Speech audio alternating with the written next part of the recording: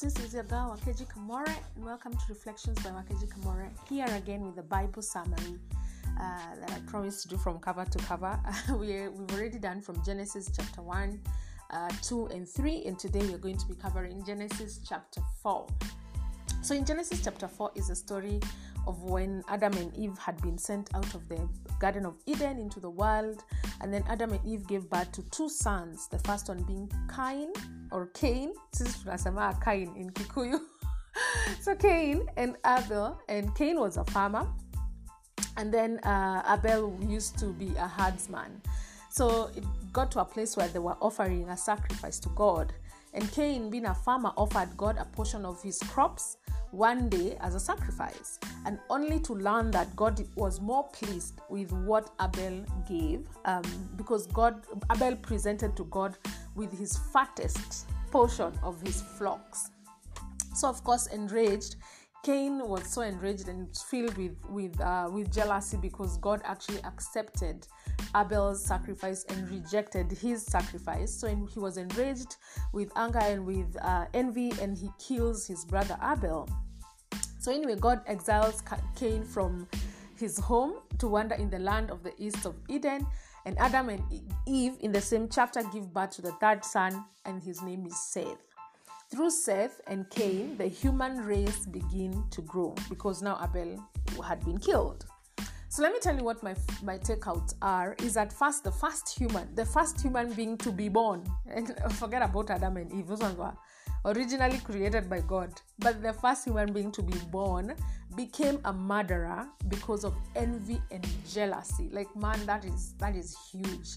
Like, he allowed jealousy and envy to control him. He allowed sin to control him, for lack of better word. Actually, that's the best way to put it. And then the other thing that I learned is that God accepted Abel's sacrifice because Abel gave his very best. And then there's a verse there in chapter 4, and it's in verse, let me just look for it. In verse 6, this is when God is, let me actually just read it from verse 5, and this is God talking to Cain. It says, "But God did not accept Cain and his offering. Cain was sad because of this, and he became very angry. The Lord asked Cain, 'Why are you angry? Why does your face look sad? You know that if you do what is right, I will accept you. But if you don't, sin is ready to attack you. That sin will want to control you, but you must control it.'" I think the thing that I learned is that sin is always seeking to do the opposite of what we want, but we must learn how to rule over it. Like, there's no space where, like, you have no temptations. You're always doing what is right. As in, I don't know whether we have ever gotten to that place. There's always temptation, and sin is always looking to attack us. And the more you sin, the more sin is looking to attack you. It's like, because now Cain had done this, he'd given the Lord the sacrifice that was not acceptable. That's why it says, "But if you do not sin," as in, if you do not do what is right, sin is ready to attack you. That sin will always want to control you, but you must control it. And I mean, we see what happened after that is that sin actually controlled him because he was filled with envy and jealous, that even caused him to even do more. Like, he gave the wrong sacrifice, then more sin attacked him because now he was envious and jealous, and then more sin attacked him because now he became a murderer. And that's how he became a murderer. As in, when you do something that is not right, sin is ready to attack you, and then it will attack you some more. It will just make the situation go south. But God says that we must learn how to rule over sin. The other thing I learned is that God showed mercy even in his punishment, because when Cain was punished and was told, "You'll just wander in the world," he said, "But now people will kill me because now I killed my brother." And God said, "I'll put a mark on you so that nobody will kill you, and anybody who kills you will also get killed." So, I mean, even in the punishment, or rather in the consequence, I don't like to call it punishment. I like to call it the consequences of your sin, because that's what it is. God is not out there looking to punish us, but he set laws that must apply, and he can't go against his law. He can't go against his own justice, but he can give you mercy as you endure the consequences of your sin. So even in the consequences of Cain's sin is that God was merciful and said, I'll put a mark on you so that nobody kills you. One of the things I remember this story when I was young, and one of the things I used to wonder is, I don't know, like there was this story that Cain was tall. I don't know whether that's true. Honestly, I don't know whether I've seen it in the chapter. I don't remember seeing it in the chapter, but there was this story that Cain was tall and he's always walking around the world, and not because nobody killed him, he's always walking around the world.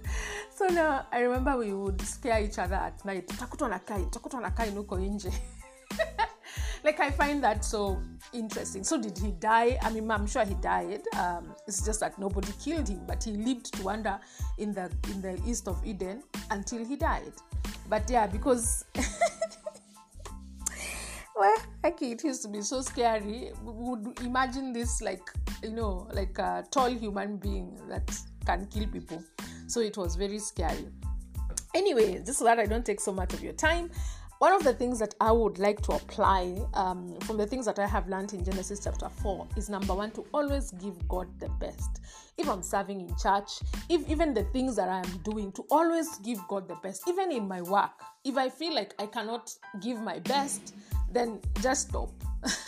To always give God my best. Even when I'm giving a guest an apartment, to always give them the best service, to always give them the best hospitality service. And I guess that is something that in this season of my life I'm being challenged to do, to always give my best. And even when I'm serving in church, when I am speaking to someone, in the list, in everything that I do, to always give God the best.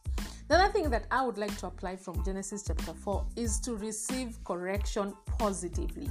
I imagine that if Cain, because I'm speaking in English,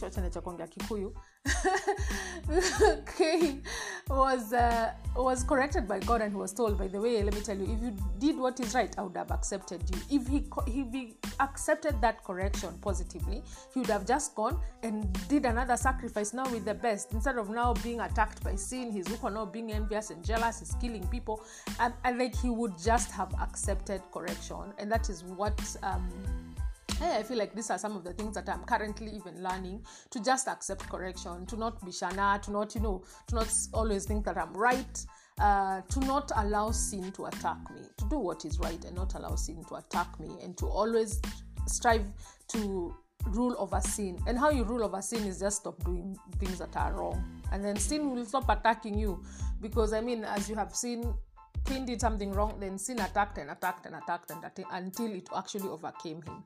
So anyway, those are some of the things that I have learned from Genesis chapter 4. I hope you have learned something. Please go and read the chapter for yourself. If reading is a challenge for you, just listen to the chapter. Just listen to Genesis chapter 4. I like the ESV version for listening to. It has really nice audios. So yeah, do that. Listen and get to know the word for yourself. So anyway, thank you so much. Be blessed and ciao.